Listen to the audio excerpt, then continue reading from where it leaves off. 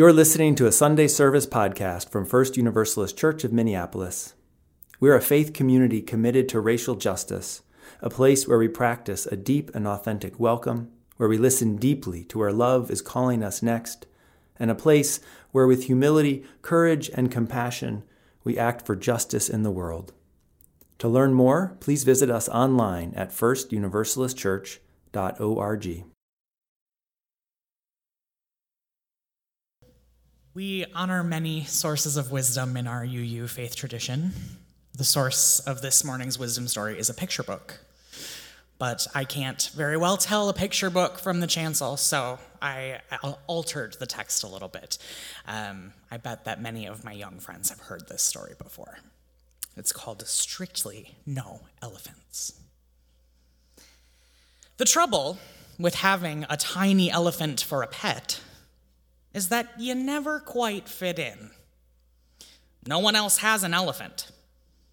Every day, I take my elephant for a walk. His is a very thoughtful sort of walk. He doesn't like the cracks in the sidewalk much. I always go back and help him over. That's what friends do.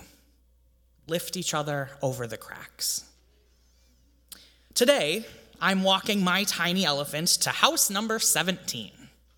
It's Pet Club Day, and everyone will be there. Come on, there's a good boy. I coax him the last few feet. It'll be fine. When I look up, there's a sign on the door. Strictly no elephants. I am heartbroken. My tiny elephant quickly leads me back to the sidewalk, never minding the cracks. That's what friends do. Brave the scary things for you. On a bench on the side of the street, there sits a girl with a tiny skunk on a leash. She sees us approaching. "Did you try to go to the pet club meeting too?" the girl asks. "Yes," I say, "but they don't allow elephants." "The sign didn't mention skunks," the girl says, "but they don't want us to play with them either." "They don't know any better," I tell her. "He doesn't stink," the girl adds. "No, he doesn't," I agree. What if we start our own club? "Come along," I say, making certain that my tiny elephant follows me. Because that's what friends do. Never leave anyone behind. So we made some new friends. A tiny giraffe, a tiny armadillo, a tiny hedgehog, a tiny bat, a tiny penguin, and all their tiny human friends. As we walk through the town, we come across a huge clearing with a huge treehouse and a tire swing. "We can play here," one of our new friends says, "all of us." So we paint our own sign for the treehouse door. We write, "Strictly no strangers." But we scribble that out. We write, "Strictly no spoil sports." We cross that out too. We write, "All are welcome." You're welcome too. My tiny elephant will give you directions if you need them. Because that's what friends do. The end.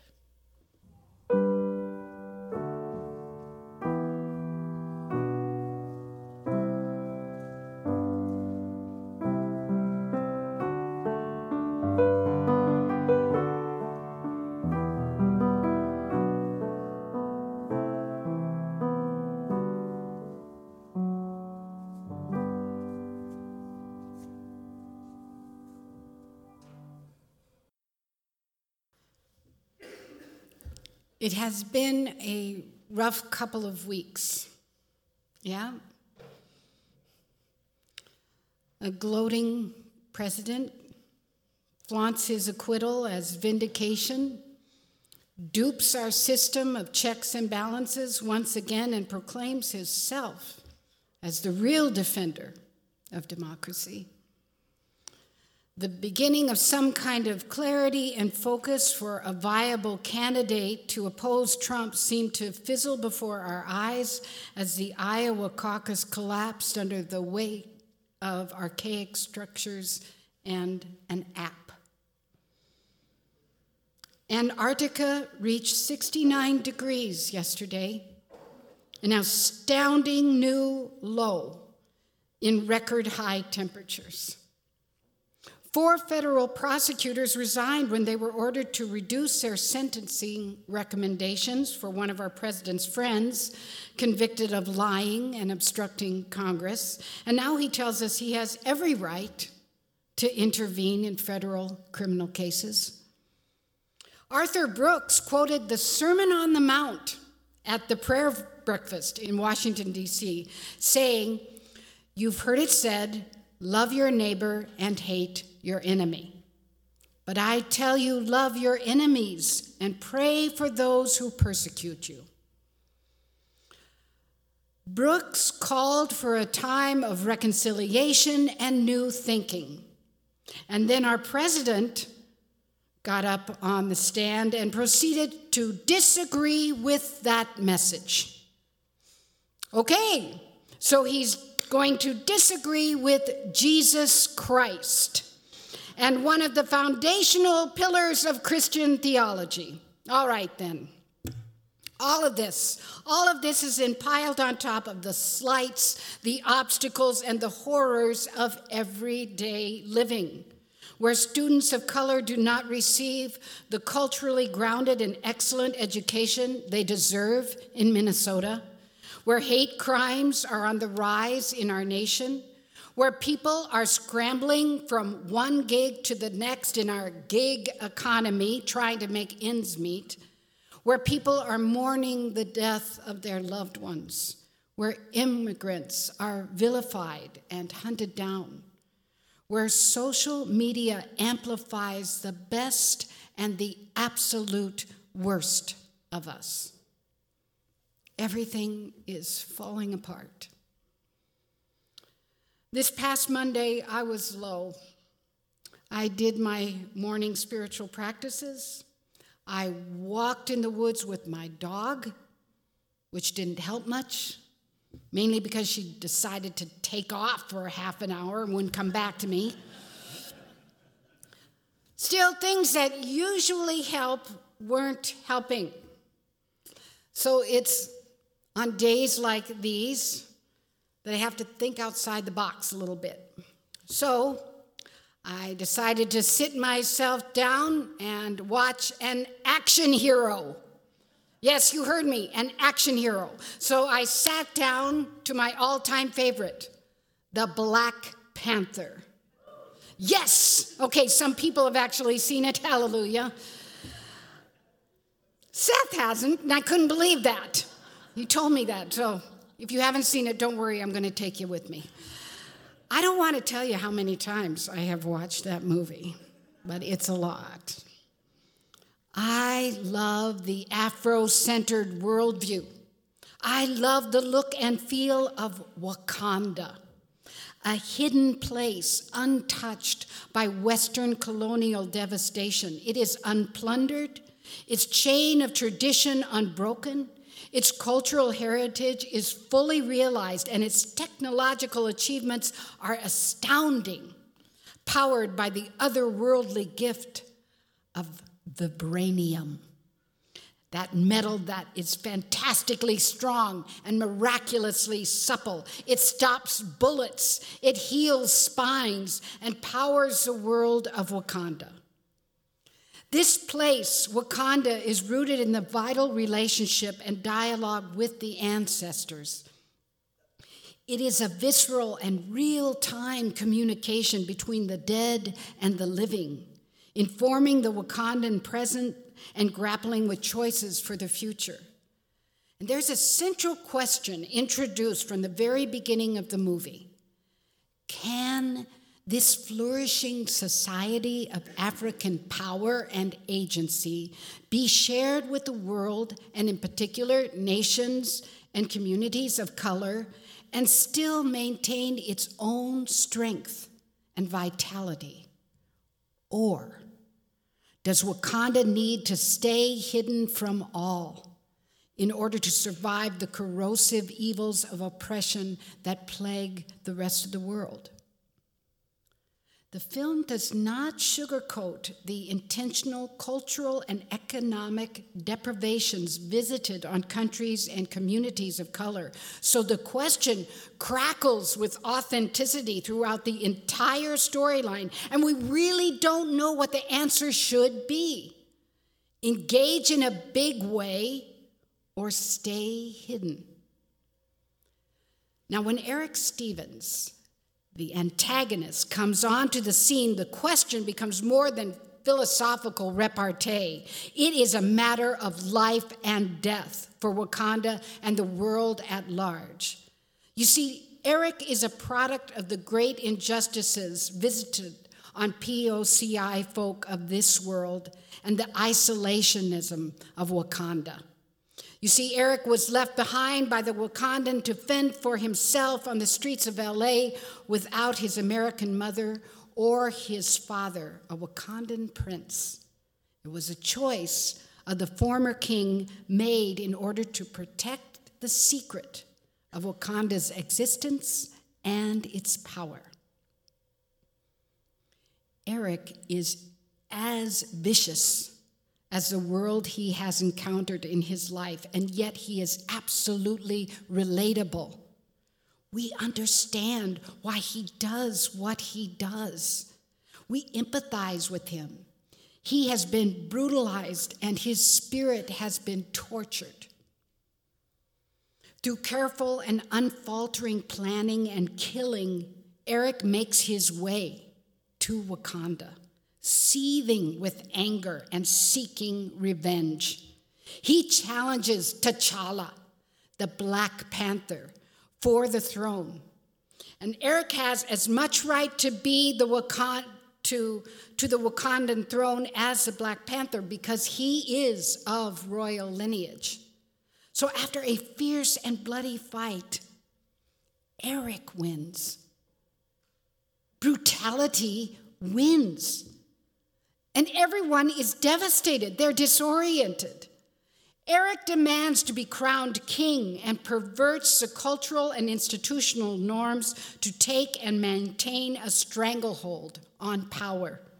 He destroys the garden of vibranium by which the people maintain their relationship with the ancestors and savages anyone who gets in his way. With vibranium in his back pocket, Eric seeks to overthrow the world's existing governments, correct the historical error and injustice of white domination, and create a Wakandan empire. Now, the Wakandans are divided. Some want to join Eric and take the fight to the outside world, while others, although sympathetic to Eric's wishes to redress the oppression of the world's Black people, view his methods as contrary to their way of life, their values, and the averse of white radicalism that is in real life power now. Everything is falling apart.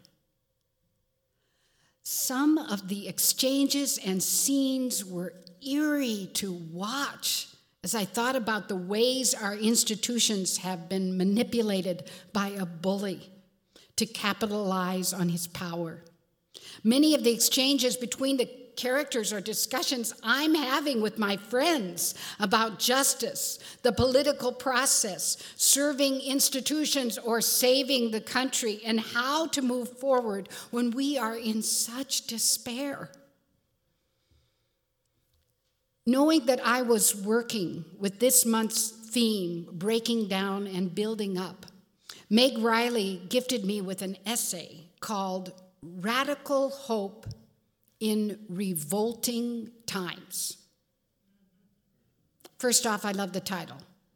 Radical Hope in Revolting Times. Second, I love it because it is co-authored by the president of our board of trustees, Brianna French. It is written for and by people of color, and yet, they write, it is a framework that is flexible enough to be adapted for other contexts. This essay is breathing hope into my being right now. Not just hope, but radical hope. And after talking with Brianna, I share it with you today with her permission. In it, Brianna and her fellow colleagues posit that our psychological well-being, our ability to continue on, particularly in troubled times, and particularly for communities of color, is connected to our expressions and ability to hope. But hope based on individual determination and efforts is not enough. This is the hope most often studied and espoused by Western traditions. But what happens when individual efforts are not enough? When the thresholds are so steep and the odds so stacked against us? Hope as an individual enterprise collapses under the weight of too many challenges and upheaval. We are facing a crisis as a society because we are defining hope as an individual asset.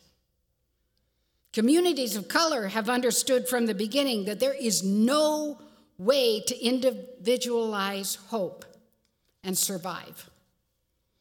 The only way to combat the myriad of challenges is to practice hope as a collective enterprise. What makes hope radical and differentiates it from more traditional and Western psychological applications of hope is, and I quote, its focus on a commitment and courage to achieve a vision involving new forms of collective flourishing. Hope, they say, is collectivity. Radical hope involves, quote, the steadfast belief in the collective capacity contained within communities of color to heal and transform oppressive forces into a better future, despite the overwhelming odds. Radical hope is a collective enterprise.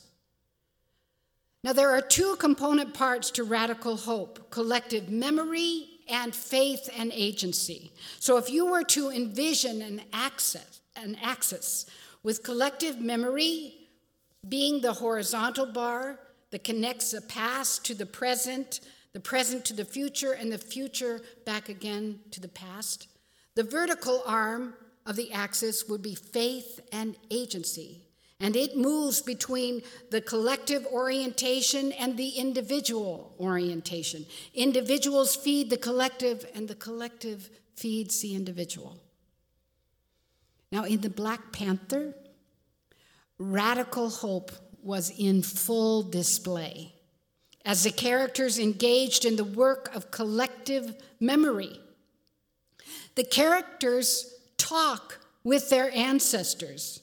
And they didn't just say sweet things or pray for strength. They argued with them. T'Challa, who miraculously survives the death challenge with Eric, of course, because he is an action hero, builds radical hope from the love and courage the ancestors had lived in the past and offered forward. But he also wrestles with their choices and their actions. At one point, T'Challa says to his dead father, "You were wrong. We were wrong. I must right these wrongs." Collective memory, ancestral relationship is such a rich part of Black culture. I love when my friends begin a workshop or center us before a march by sharing their ancestry. They are evoking collective memory, by which we all draw strength and courage and envision something new through our actions. I've begun to talk to my ancestors. I talk to my dead mother. I argue with her. I ask her to guide me and help me to live with integrity. But I hope to expand this very real dialogue to a broader constellation of forebears, like my great uncle, Grant Wood, who lived as a gay man in Cedar Rapids, Iowa, holding art salons and camps for children to teach them to paint, who bucked the growing rage of abstract art and painted the land and the people of his heart, including the American Gothic. Church is an exercise in collective memory.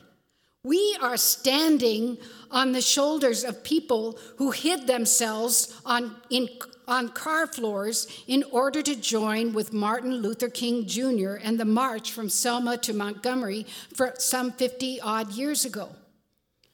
We are in the company of Frances Ellen Watkins Harper, a Black abolitionist, suffragist, author, and Unitarian who made an incredible impact on issues of slavery and women's rights through her writing and her speaking.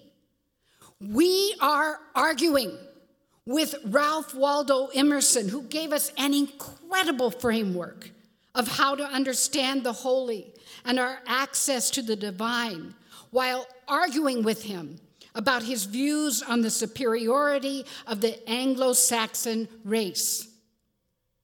Our radical hope is empowered by revisiting, remembering, and understanding our ancestry, and inviting that dialogue of collective memory to inform our vision for the future.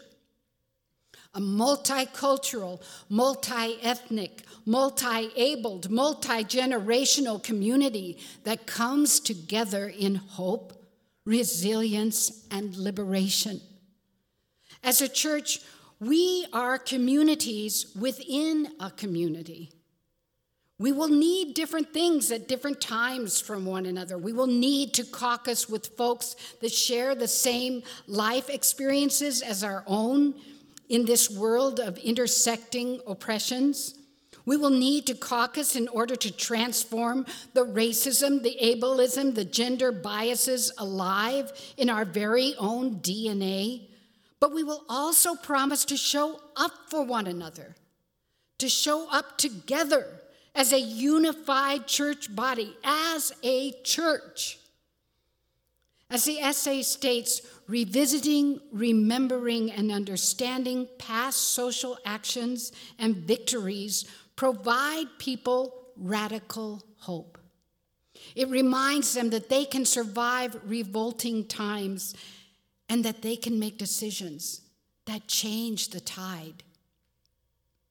The other axis of radical hope is faith and agency. We come together as people and share a faith that says faith must be connected to action. This is our theological ninja move, people. This is universalism. Faith and agency. We understand that we are building on the principles of our forebears who said the kingdom of God is not some fairyland that you go to after you die. The kingdom of God is here and now, and we act to bring heaven to earth. This is our work as co-creators with the divine within, among, and beyond. We are not here just to endure this life, but to joyfully engage our loves, our passions, our wounds, our connections, our work for justice to make a better world. The social gospel movement of the late 1800s is our birthright. This idea that it's not enough to just pray for a better world, we are here to make a better world. This is faith and agency.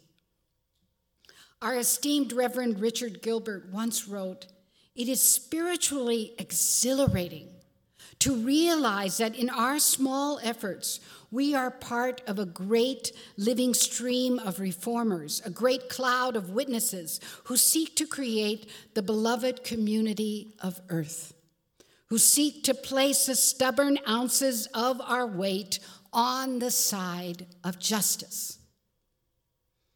We are living in revolting times.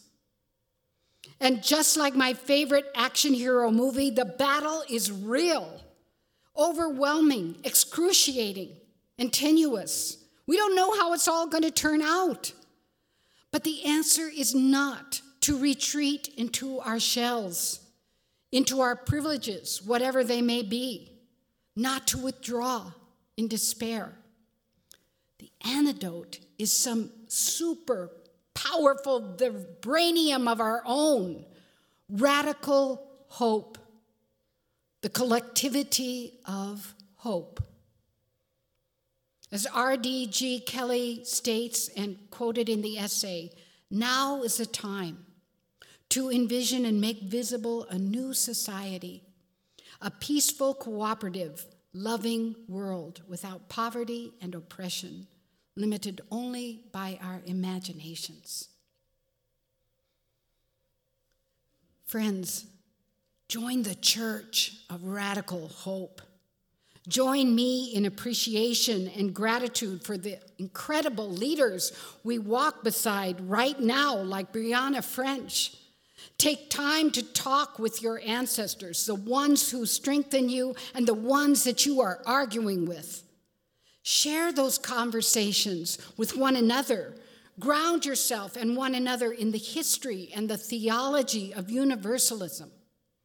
Lend your hands, your hearts, your minds, the stubborn ounces of your weight on the side of justice.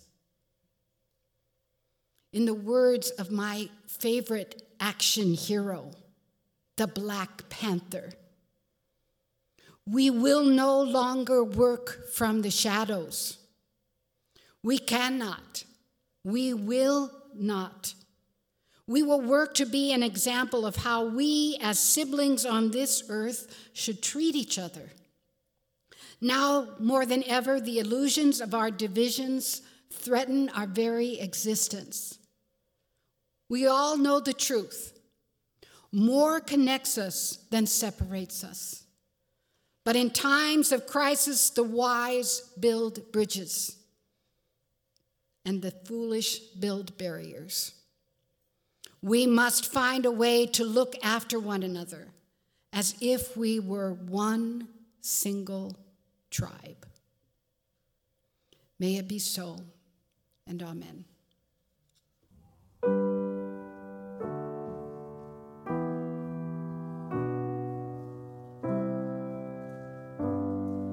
Thank you for listening to this podcast from First Universalist Church of Minneapolis. We are a welcoming community that finds strength in the diversity of identities of all who find inspiration and comfort here. If you enjoyed this podcast, please consider supporting our ministry. Text First Univ, that's FIRSTUNIV, to 73256 to make your gift. If you are able to join us in person for Sunday worship, we'd love to see you in church. To learn more, visit us online at firstuniversalistchurch.org.